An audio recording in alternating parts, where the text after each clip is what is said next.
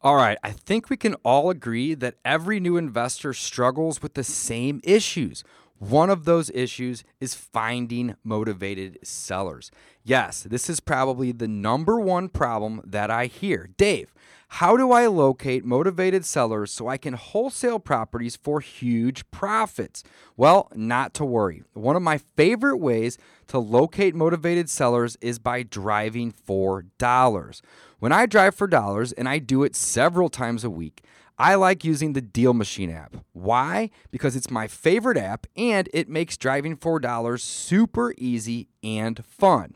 How does it work, you're probably asking? Well, as you're driving around looking for properties that are distressed, like for example, tall grass, broken or boarded up windows, in need of major landscaping, broken down cars in the driveway, tarps on the roof, or just roofs that look really old, gutters falling off, paint chipping away or peeling, or anything else that would lead you to believe that the house or the seller is distressed. This app helps you keep track of the addresses so you can plot several of these properties from your phone all while driving. Furthermore, this app has the ability to send direct mail to these property owners, and you can even skip trace these owners in real time and call and text them while you are in front of their property. I absolutely love this app, and I use it several times a week. Check it out for yourself. Go to Deal Machine in the App Store and download it. They offer a 14-day free trial, but don't forget to use the promo code DPI, and you will get up to $40 worth of free script tracing and mail credits. Again, use promo code DPI and go download this today. You will not regret it. I absolutely love it.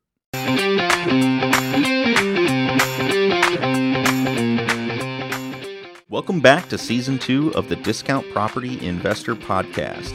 Our mission is to share with you what we have learned from our experience and the experience of others to help you make more money investing like a pro. We want to teach you how to create wealth by investing in real estate the Discount Property Investor way. Make sure you never miss an episode and download the Discount Property Investor app in Google Play or iTunes today. To jumpstart your real estate investing career, visit freewholesalecourse.com, the most complete. We are asked over and over again, how do you find the right phone numbers for the properties you're trying to buy?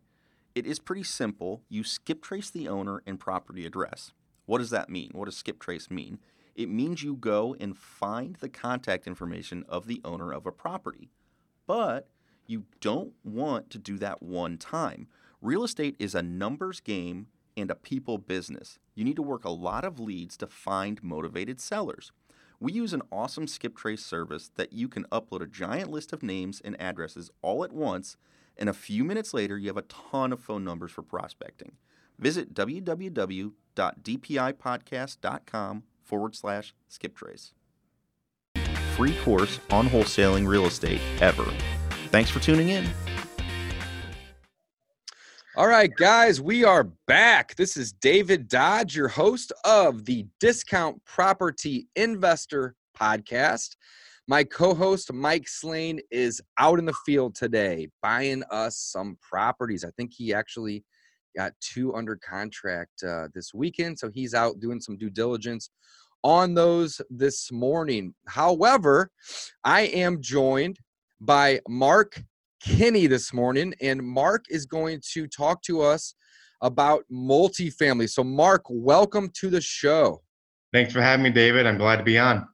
Absolutely, Mark. I'm happy to have you. So Mark is from Think Multifamily, and he is the expert, one of the experts in the field on multifamily investing. So Mark, tell us and tell my audience, if you could, why real estate, why you decided to go into real estate, and how long ago you did, and for what reasons?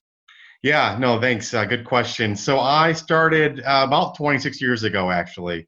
So I was a senior in college, and probably the main reason was because I kind of saw growing up, we didn't have a lot. We had food and we had a place to live, which is more than a lot of people in the world for sure, but we didn't have any extras. And anything I wanted to wanted to really start buying. So by 10 years old, I was buying my own bike and shoes and clothes. And I'm like, this kind of stinks as a 10-year-old to be buying everything ourselves. But we just didn't have the money.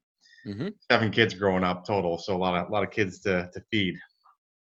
And so my twin brother and I kind of always a little bit entrepreneur mindset, and didn't come from parents or uncles or anything. It's just more we didn't want to have to go through what my dad went through, like working every weekend fixing cars and fixing TVs and toasters, and like that kind of stinks. So we're like, we don't want to do that. So we were in college. We both went for accounting, but when we're there, we're like, man, we like real estate a lot. We always have since we were little. I don't know why, just kind of the way we were born. And we said, well, everyone needs a place to live. Mm-hmm. So rather than investing, all our money in stock market and things like that, let's go ahead and invest the money in multifamily. And it was smaller multifamily at the time. And we got our first deal and all excited. My dad met with us and he talked me out of the deal. So that was my first negative experience with the real estate. So your dad talked you out of the first deal that you were going to do? He did. We were under contract, actually. Okay. So not. He was trying to protect us, but reality is he's never bought a multifamily. He's 82 years old today. Never bought really anything, frankly. So probably not the best person to listen to, but I was 20, 22 at the time or whatever. Mm-hmm. And then continued to buy small multifamily, and then I did CPA for a while, and then did IT. Somehow switched over to IT consulting. Started my own IT business in 2008 and was doing well with it. Had a number of Fortune 100 customers. And then I was working minimum 80 hours a week. I would sleep pretty regularly, about 3 hours a night, and had a wife and 2 kids. And for some reason, my wife didn't like that, the hours I was working. And I had people all over the world, and I would travel and things like that. So making good money, but reality is home life was not doing well, to the point where my wife's like, okay, I'm thinking about leaving. And I was like, what, So she's like, can you do something different?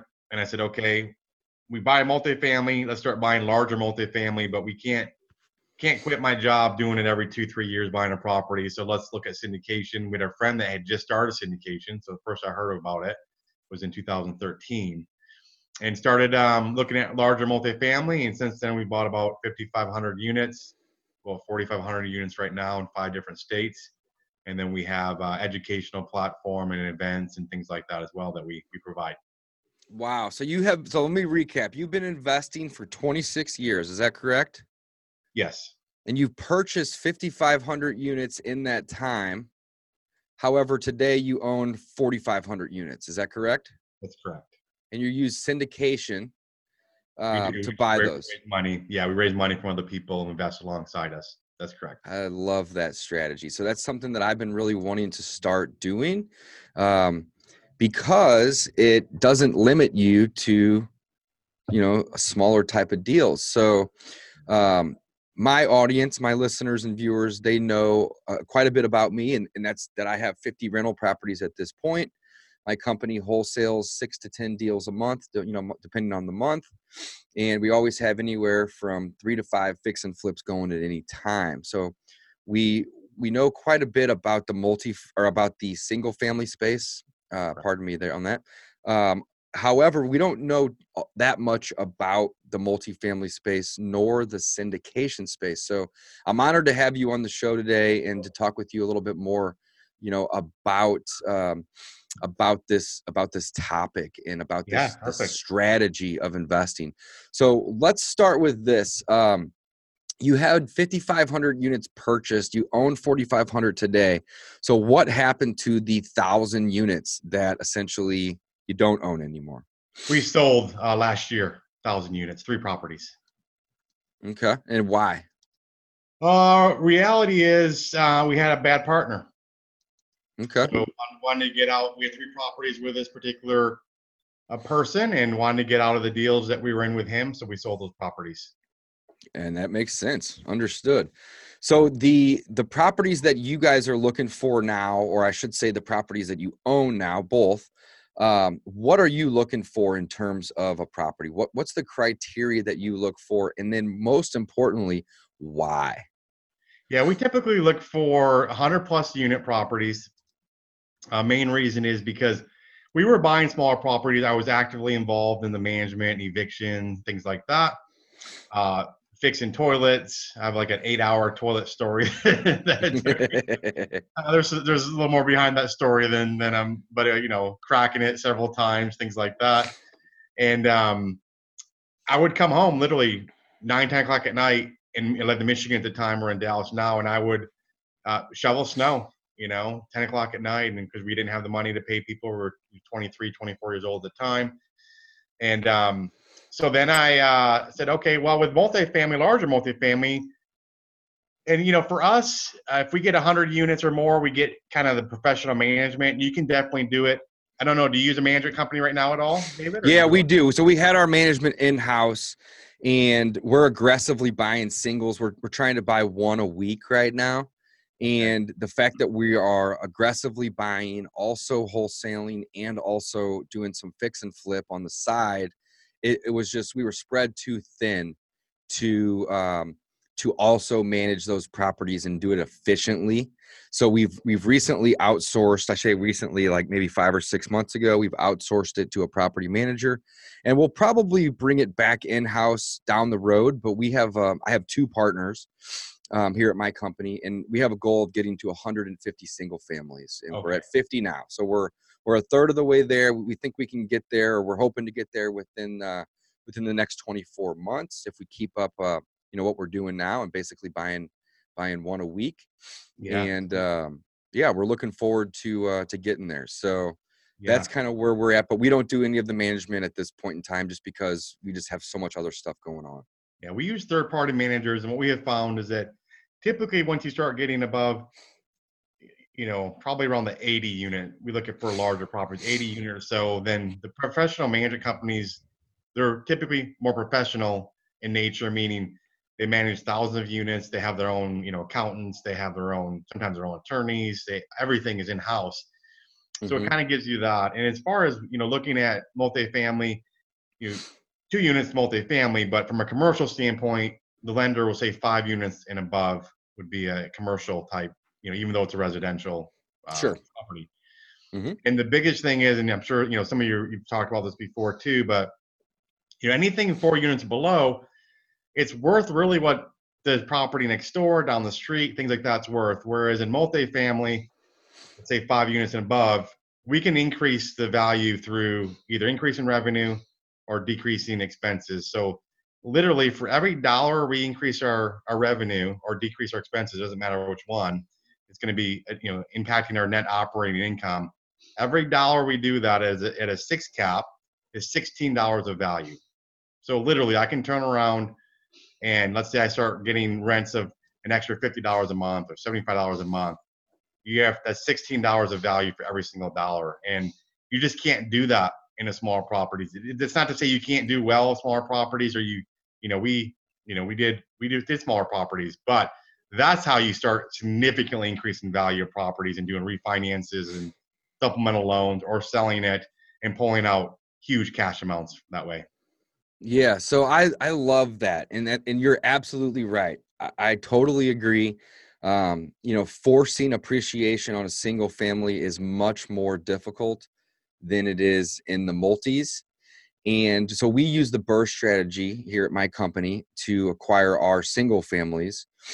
And I know that there's lots of ways that you can also use the burst strategy essentially to get into multis. But one of my favorite things about multifamily investing is that you can pull money out, and it's not necessarily considered income because it's debt, and it's tax free. So that's really one of the major or main things that intrigues me to want to move into this space. So that's really, really cool, Mark. I love that, and I think the that's tax really benefits as well. I mean, you get it on different properties, but for us as syndicators, meaning we buy properties, we own, maybe 32 properties right now.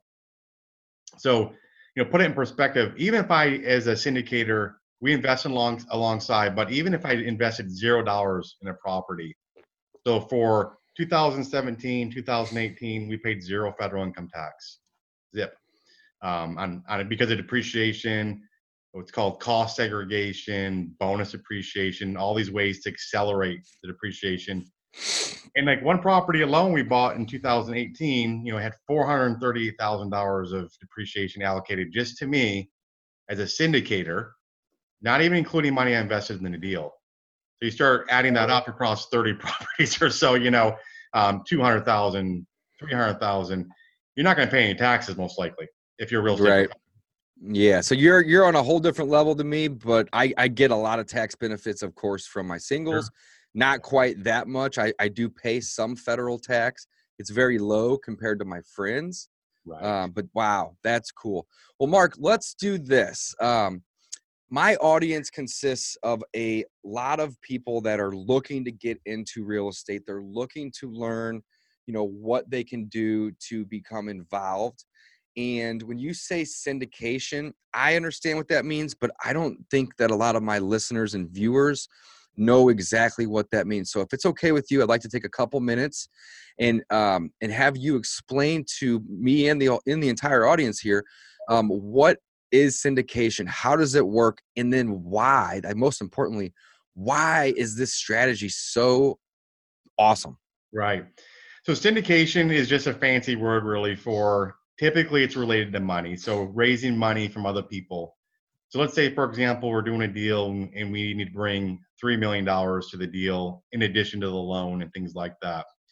So we'll invest money in the deal ourselves, not 3 million, and then we'll bring other investors alongside us, which would be called limited partners, or they call it members sometimes, same thing. And when they're now investing in the deal with us. Now we're the managers, syndicators in this case. We kind of control a lot of things.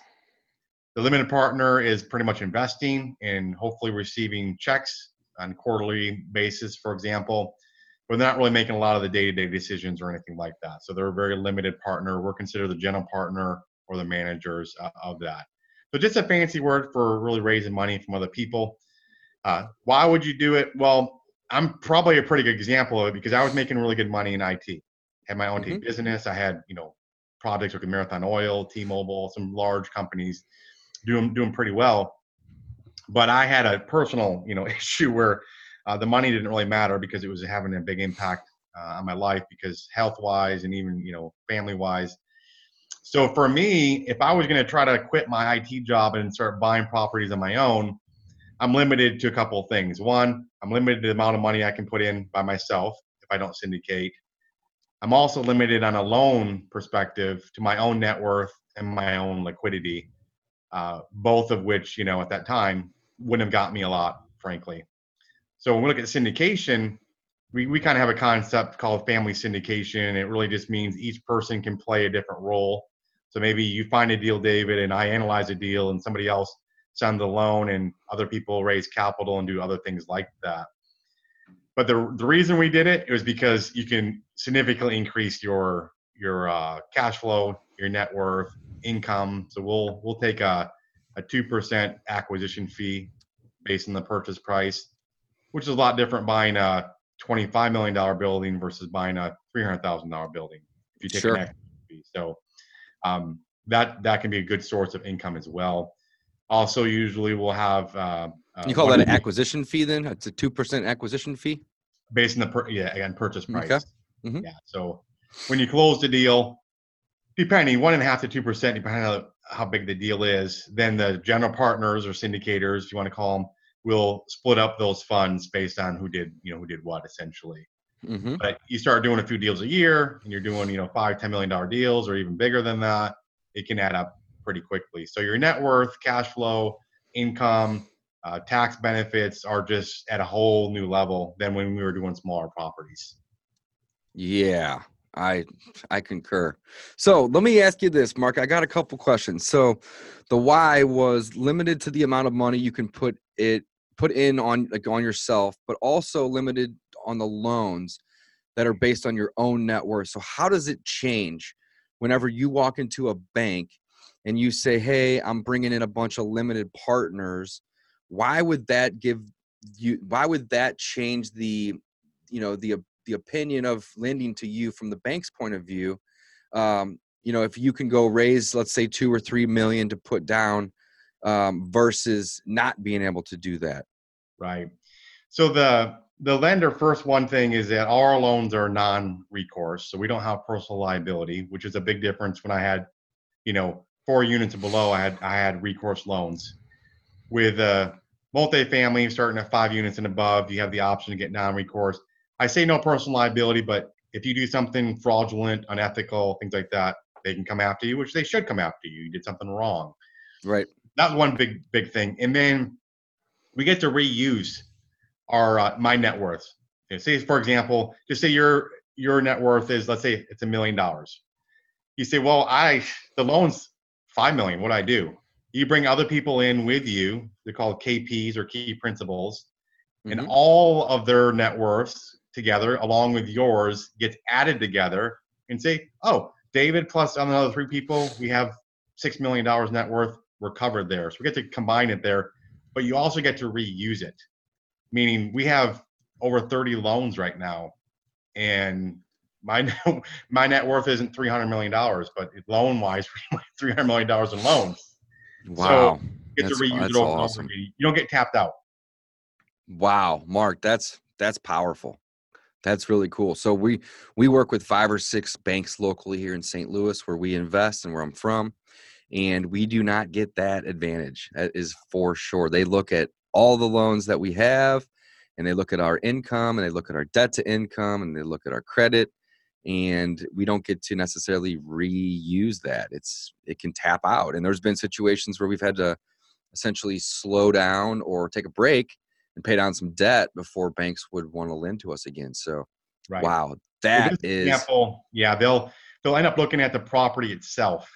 They're more concerned with their property itself than they are you as an individual. I mean, they're gonna still look at you. They're gonna underwrite you, but of course, but they're looking at the property just as much, if not more, it's a which business. They look at it as a business. as a Can that business. business survive? If Mark Kenny's no longer on the loan, can the lender take over that property and make a profit off it? Right. So when you said you've been investing for 26 years, how long have you been investing in these bigger 100+ unit buildings? Has that been the whole time, or is that something that you kind of transitioned to?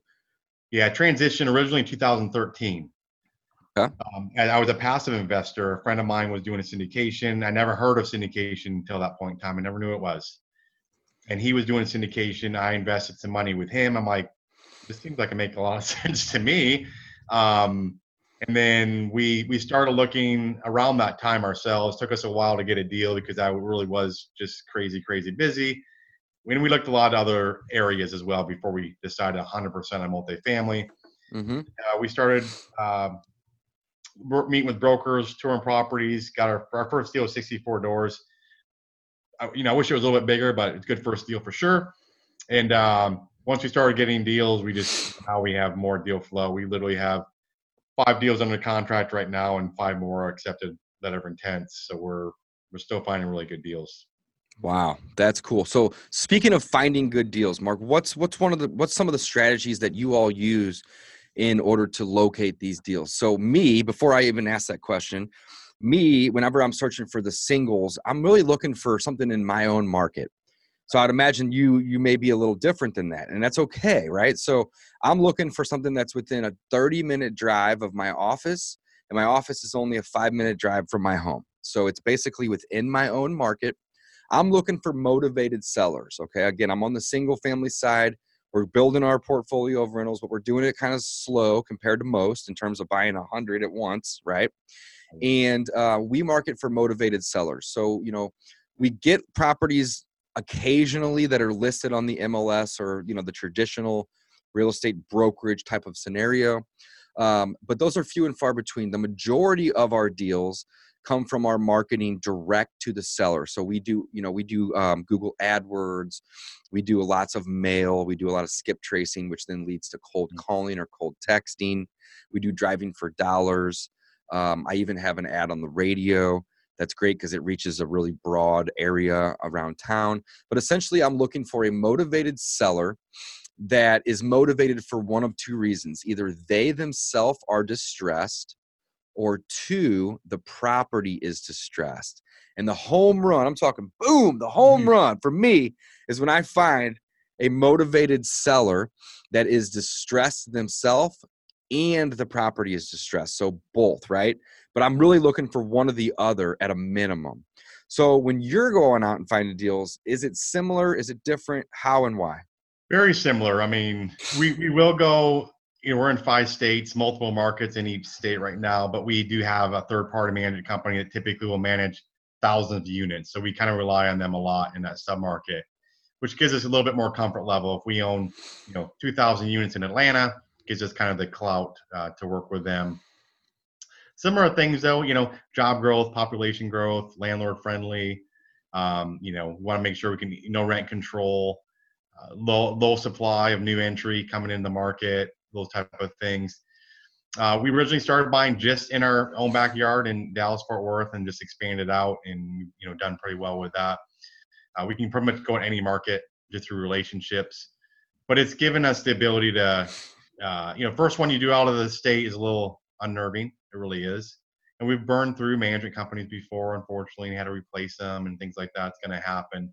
But Sure. that's kind of our criteria as far as, job growth, population, easy to evict, things like that. Right. Okay. Very cool. Well, that's good. So 5 different states, and you said you're in multiple markets within those 5 states. How many markets total? We're probably about 13. Probably. Okay. So like in Atlanta, for example, we own in Dalton, which is way northeast, and we own Savannah. We have another one that's going to be south of Savannah, and we own in Atlanta. So we're like 5 markets just in Atlanta, in Georgia itself. Mm-hmm. Okay. Very interesting. So whenever you guys go out and you find these deals, you put these deals under contract, and then that's, in my opinion, that's the easy part necessarily, finding the deals, getting them under contract. Then you got to go raise the money. That's where the syndication comes in. So Right. what are some of your strategies in order to go raise that money? So earlier you had used an example of needing to get $3 million on top of the loan. So Right. let's stick to that particular example just for ease of use, if that's okay with you. But Sure. let's say you go out and you find a property, you get it under contract, you need to then raise $3 million. So you had mentioned earlier that loan that you would be acquiring would be a non-recourse loan. Now the $3 million that you're borrowing, is that also non-recourse, or not borrowing? I should say raising. Is that also non-recourse, or how does that work? Yeah, it is. They're all investors in there, and they're buying called units, but it's really more of like, think of almost as a share of the deal. Okay. We do pay a preferred return, which means the investors get the first returns if it's available, but if it's not available, they don't get it. Right. Okay. So So this example, let's say you had $3 million to raise.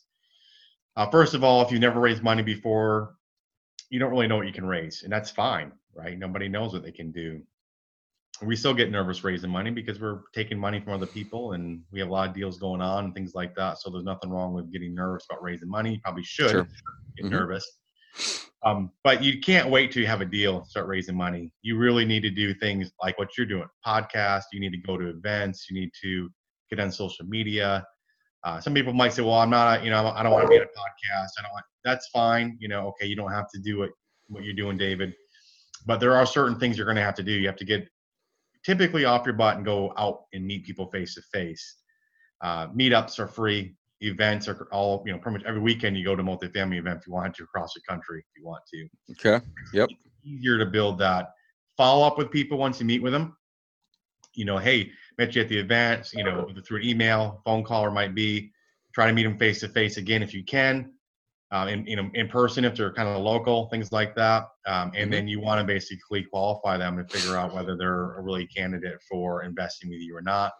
They might be a great person, but they don't have any money to invest, then they're probably not, a good candidate for investing with you. And then the other thing you can do is, you want to look legit. So you should have your own domain. It's cheap to get your own domain, have your own website. It could be one page, doesn't matter.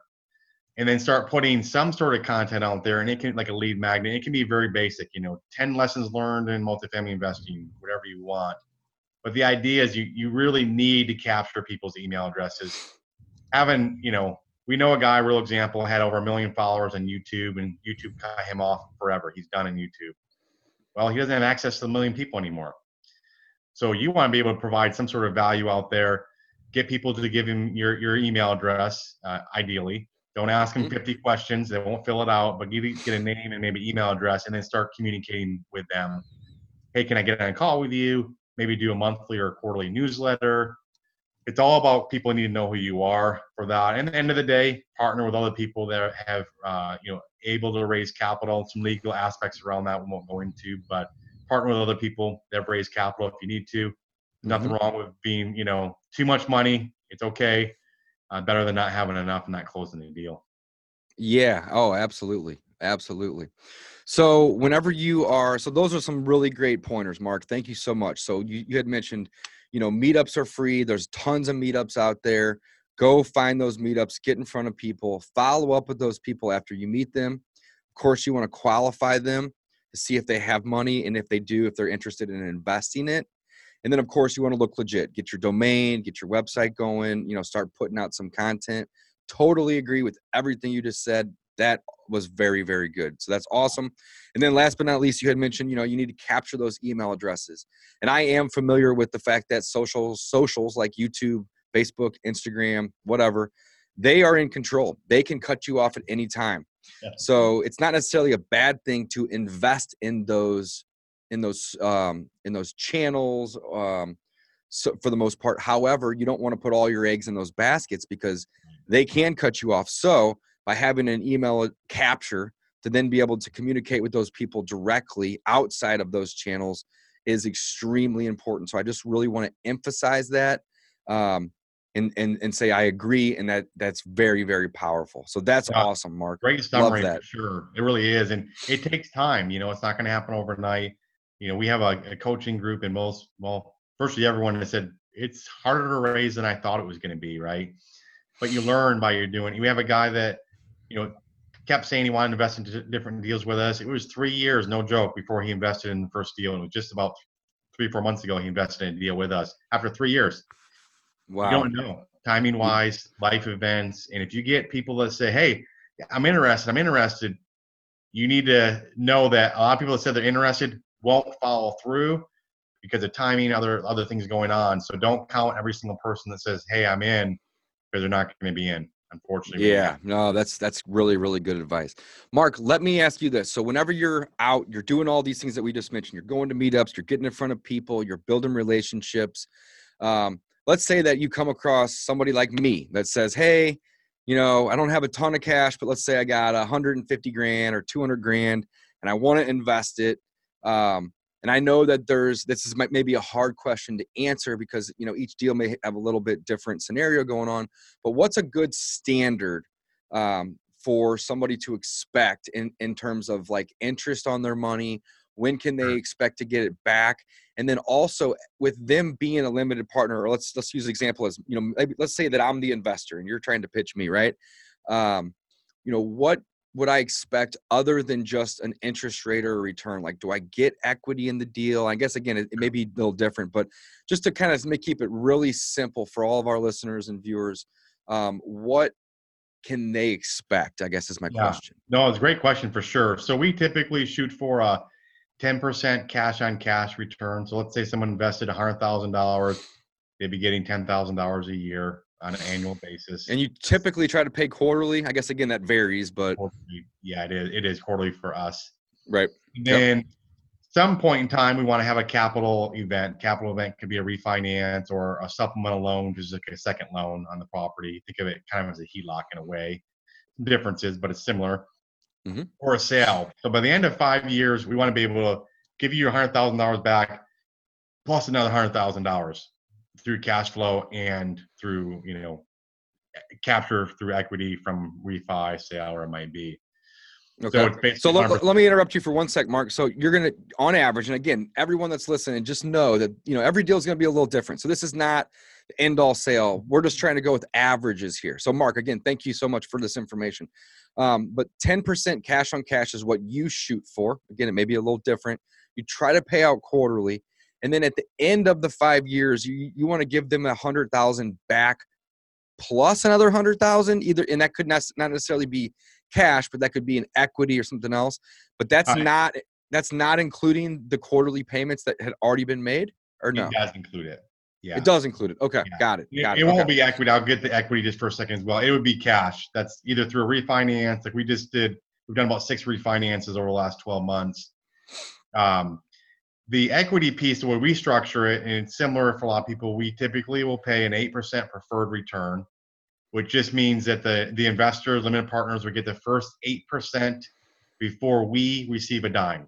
Okay. But they're not capped at 8%. They can make more. But they get the first 8%. Anything above that, we do a 70-30 split. 70% to the investor, 30% to the managers, anything above that. So they do have equity in our deals, at least the way we structure it. They're getting the first flow of cash flow before we get it. And if we can't pay a preferred return for whatever reason, we accrue it, meaning we owe it to them still. And if we were to try to sell a property, we have to pay them back first. And like to say, anything left over? Yes, there is. We paid them back, and now we're going to do a 70-30 split. Okay. Oh, that's awesome, man. So essentially you're making profits on all of their capital, and then you're getting leverage on that as well. So wow, this is really, really powerful. That's awesome. So when you sell a property, the investors get paid back first, and then you typically are going to split the profit or the difference of that at a 70-30 split. That's wow. correct. That's cool. So you said you had sold a couple because of a bad business partner. It happens. Totally understand that. What's the long-term goals for you or your team, with these units? Well, it's probably changed a little bit. I prefer to hold properties longer now because a lot of properties we bought, we put a lot of money into. We know the property, we know the area, and we're able to do kind of these, I'd say quicker refinances or supplemental loans, things like that. So I look at it this way. If we were just paying you cash flow for year after year for, let's say, 5 years, and we can't get you a big pop, like through a refinance, things like that, then I think it probably makes sense to sell the property because we tell people usually we have about a 5-year horizon on it. Mm-hmm. Now, if we can do things like, let's say we pay you 80% of your equity back after 18 months to 24 months through a refinance. Mm-hmm. Well, you only have 20% of your money left in the deal. So if we can do that, I'd rather hold the property longer, provided we can still cash flow and we like the characteristics of the property. Maybe some things you don't like about it, but if we do, hold it longer and just keep paying cash flow, maybe do another refinance, another supplemental loan, and just having these kind of big equity events, if you want to say capital events where the investors get a big chunk of money. But if you can't do that, my personal opinion is you owe it to the investors to try to sell a property. Okay. Yeah, that makes sense. I totally follow on that. That makes perfect sense. So 5 years is typically what you're shooting for in terms of the minimum. 5 years and above is really where you would like to be. But again, that kind of depends on some of the situations that are happening with the property itself. And the market too. In the market too. Yeah, that's a good point too. I didn't think about that. And the market too. Okay. And that's awesome. So when, in terms of the financing that you're getting, so you have two different pools of capital, essentially. You have the money that's being raised that you guys are paying a return to those investors with, as you had mentioned, like a horizon at 5 years. But then you're going to the bank and you're getting loans on top of that. What do those loans typically look like? You had mentioned that they're non-recourse loans. What's the rate? What's the term? What are some of the details of that loan? And can anybody just walk into any bank and get these type of loans? Or are these, FHA loans? Are they portfolio loans? Are they sold off in the secondary market? Just a couple quick questions about that. I know that's a lot, but I'm just curious. Yeah, no, it's a good question because the loan terms are very, very different than single family or smaller multifamily. But one, pretty much all of the above. I mean, some loans we try to get a Fannie or Freddie loan. And then we also do a number of what's just called bridge loans. We do that on a regular basis as well. Probably about a third of the deals we do have bridge loans. Okay. Term wise, let's just say our Fannie or Freddie. Generally speaking, Fannie will give you $5,000 of rehab, and Freddie small balance will give you zero rehab. Term, it would typically going to be about we try to do about 10 to 12 year term on it. Okay. and it's going to have a balloon payment at the end of that. So it's amortized over 30 years, but it's usually a 10 to 12-year loan in a general statement. Okay. Rates are going to be around, 4-ish right now. So still pretty attractive Okay. rates for sure. Oh yeah, We that's a will great get, rate. we will get interest only on a regular basis. So we've gotten up to 5 years of interest only. Okay. I'm trying to think what else. I mean, and as far as walking in there, it's a lot more challenging. So even if you have money, you have net worth, you have liquidity, there's a good chance, Fannie in particular, you will not get a loan. You're gonna have to somebody else sign with you that has experience. I've done that before. Freddie, still very, very difficult. Maybe could get it, but if you have a real strong business and things like that, maybe you can get it, maybe not. So you probably have to go into it assuming that you're going to have some other person sign, which would be called a KP or key principal, along with you that has that experience. Then we have other loans, right? I mean, the bridge loans are very, very well. They're complicated if you're not familiar with them. So don't try to do that your first one unless you really know what you're doing, because they're very, very different. They're typically going to be 3 to 5 years in duration, interest only, but the fees are higher, and you have things like what they call the rate caps, and you have things like interest reserves. Just a lot more complicated way of doing it. Mm-hmm. But that's kind of some of the differences between single family and multifamily. Yeah, then that's a big differences. So what we shoot for in my business, we shoot for 20-year amorts. Now, again, we've done some 15s, we've done some 25s, we've done some 30s. I like the 20 because I just want to pay these properties off. However, none of the loans that I'm interested in balloon. They all just renew. And as you know, the benefit of that is that you're not restarting over on your amortization table every time that you're refinancing or you're getting a new loan. So typically, if I walk into a local bank and they say, "Oh yeah, this loan balloons," no, thank you, not interested. But it sounds like that's more common in the multifamily space. It is, and multifamily too will have some cases a pretty high prepayment penalty to be aware of. So bridge loans usually after about a year we're done with that. But on let's say for example, Fannie or Freddie, you might have what's called a step down prepayment penalty. It might be 5%. So you'll see 5.5, which is the first 2 years, 5%, then 4.4 for the next 2 years, 3.3, 2.2, 1.1, Mm-hmm. down like that. Or you have something just as a term. We don't have to go into all the details, called yield maintenance.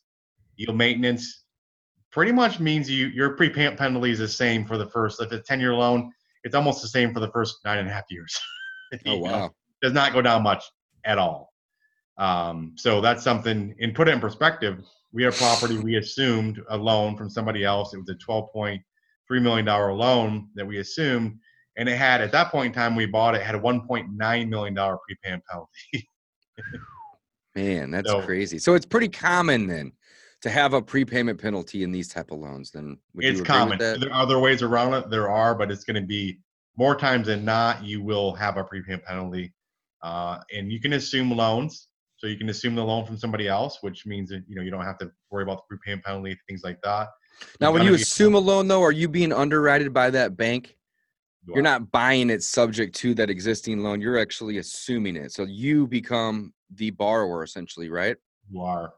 Okay. General statement, the lender wants you to be equal or better than the current owner. So let's say, for example, in our example, net worth had to be $3 million.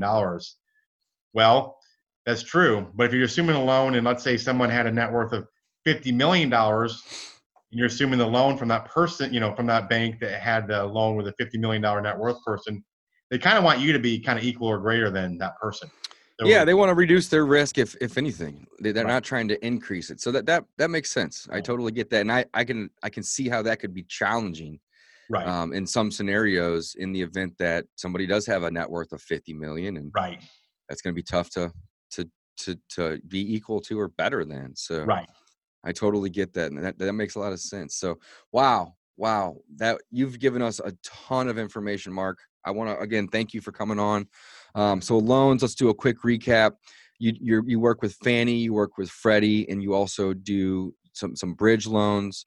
You usually are looking for a 10 to 12 year term that balloons, and your amort, I would imagine, on average is 30 years. Do you have any 40s?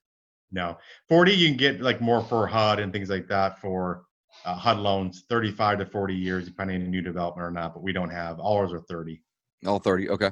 Rates are around 4, interest only in some scenarios. And then most, not all, but most have the prepayment penalties. Wow. That's pretty cool. So you guys go out and you raise, in that scenario we had talked about earlier, you raise the $3 million and you use that $3 million as your skin in the game to then get the loan. So, excuse me, in a scenario like this, what kind of loan could you get off of having $3 million, pooled together by some investors that you had syndicated from? Good question. We'll typically get 75, 80% loan. Okay. Bridge loans, we've gotten up to 87%. Because they give us 80% of the purchase price plus 100% of the rehab dollars. In this example, rehab was almost as much as the property. So, Oh, wow. but yeah, 75. Some markets are called pre-review, which the default means 65% leverage from the lender.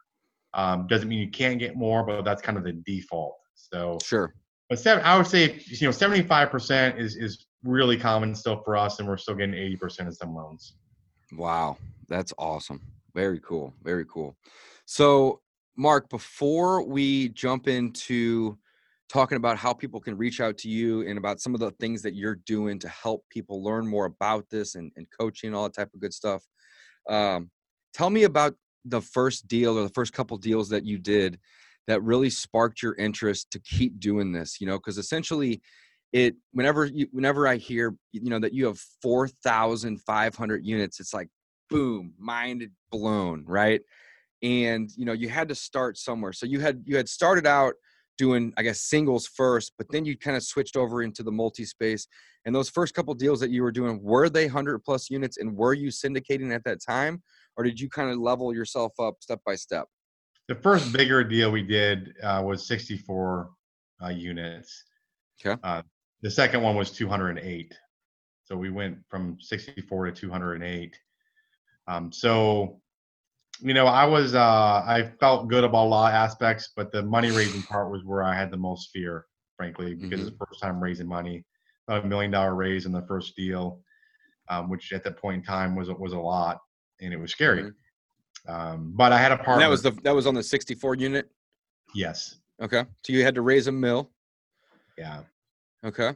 I had a partner though that had more experience than I did at the time, which gave me some comfort level. So that helped me kind of get my start. And typically, if you're going to try to do a little bit larger property, you need somebody there to partner with as a general statement. It's just really hard to, let's say 100 plus unit deals, really hard where you get a deal because brokers don't want to sell to you and sellers don't want to sell to you because they have no confidence in your ability to close a deal. So when they know you're syndicating, you're saying. Right.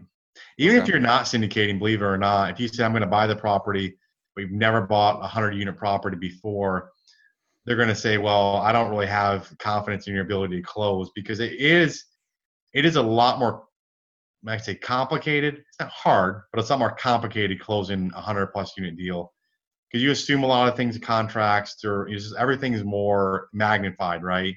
Right. So a lot of sellers don't want to sell to someone new. I wouldn't. We sold 3 properties last year. I wouldn't sell to someone new, even if they had the cash, frankly, because I don't believe they're going to close a deal. Interesting.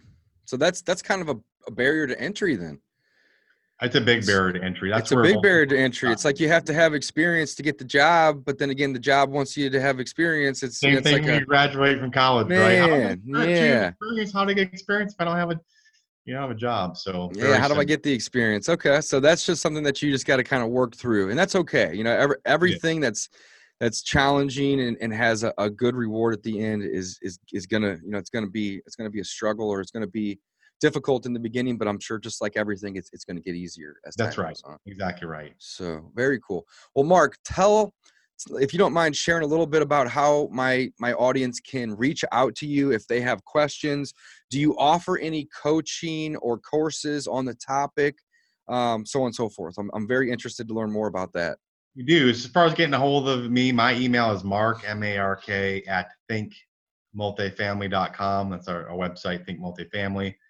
We hold events. Some are very technical in nature. We have like a deal analysis workshop we do. You bring your computer and we work through deals together. I tell people not the most fun class to take. It's a necessity. I like that you're transparent about it, but that's okay. People, it's intense and it's Yep. a little bit head damage, frankly, brain damage going through it, but very good. 2 full days. Okay. We do other events called the Fire Summit where we go over the different aspects of 14 steps of buying apartments and things like that, syndication. And then we do have some online training material as well that we provide. And then we have one-on-one coaching, which is what we've been doing about 2 years. It's gone well. We have a lot of really good success stories, and it's just the way our community is structured. Frankly, everyone is helping each other get deals and helping each other. If someone doesn't have an area of expertise, somebody else jumps in and helps them and things like that. But I do all the one-on-one coaching myself. We don't have any sub coaches or anything like that. It's all you. I love it. So guys, listen here. If you want to connect with Mark, okay, you can email him at mark@thinkmultifamily.com. And I'd imagine if they go to just thinkmultifamily.com, the URL, the website, they can find more information about your 2-day events that you host. And what are those events called, the 2-day events? Fire Summit. Fire Summit. Okay. Very cool. How often are you having those events, Mark? Twice a year for that fire. And then the deal analysis workshop is typically once a year. Okay. Got it. Very cool. And then do you guys have those in your market there in Dallas, or do you have them kind of moving around, or how does that work? Mostly in Dallas now. We had one in Atlanta as well that went really good too. So we're looking at maybe expanding out others, but most of what we do is in Dallas. Okay, very cool. And then again, Mark offers online training as well as coaching. Can they also go to thinkmultifamily.com to learn more about that? They can, yes. Sweet. So guys, that's it. One-stop shop. thinkmultifamily.com, or just connect directly with Mark via email at mark@thinkmultifamily.com. Mark, I am utterly impressed. 4,500 units. I'm trying to get to 150 singles, and you're buying buildings that have 150 units in them in one swoop. Very, very impressive. Very, very cool. I know I'm going to look into more information on your website, and I would love to attend one of your events. Perfect. So I'm super excited. I hope that the audience, the viewers, the listeners found a ton of value in this podcast today. I know I did. Real estate investing is unique in the sense that there's so many different ways to go about investing in real estate. And when you're dealing with multifamily, you have so many advantages to, pooling resources, buying these bigger units, tax advantages, cash flow, you name it. Very, very, very cool. Mark, thank you so much for coming on the show today. Again, I know I learned a ton, and I'm grateful for your time. No, thanks, David. I really appreciate it. Enjoyed it. Absolutely. Guys, don't forget, thinkmultifamily.com. I'm going to say it one more time. Mark's got two-day events that he does twice a year. He also offers training. He offers online coaching, and you can reach out to him directly at mark@thinkmultifamily.com. There's no like dashes or anything in there, right? No. Very simple. Very cool. Very cool. All right, guys, that's another episode of the Discount Property Investor Podcast. I want to personally thank Mark for coming on. If you are new to real estate investing, check out our free course on wholesaling. It's the easiest way to get involved in real estate investing and to start finding those deals. You can check out our course at freewholesalecourse.com. We are signing off. Until next time. Thanks, guys.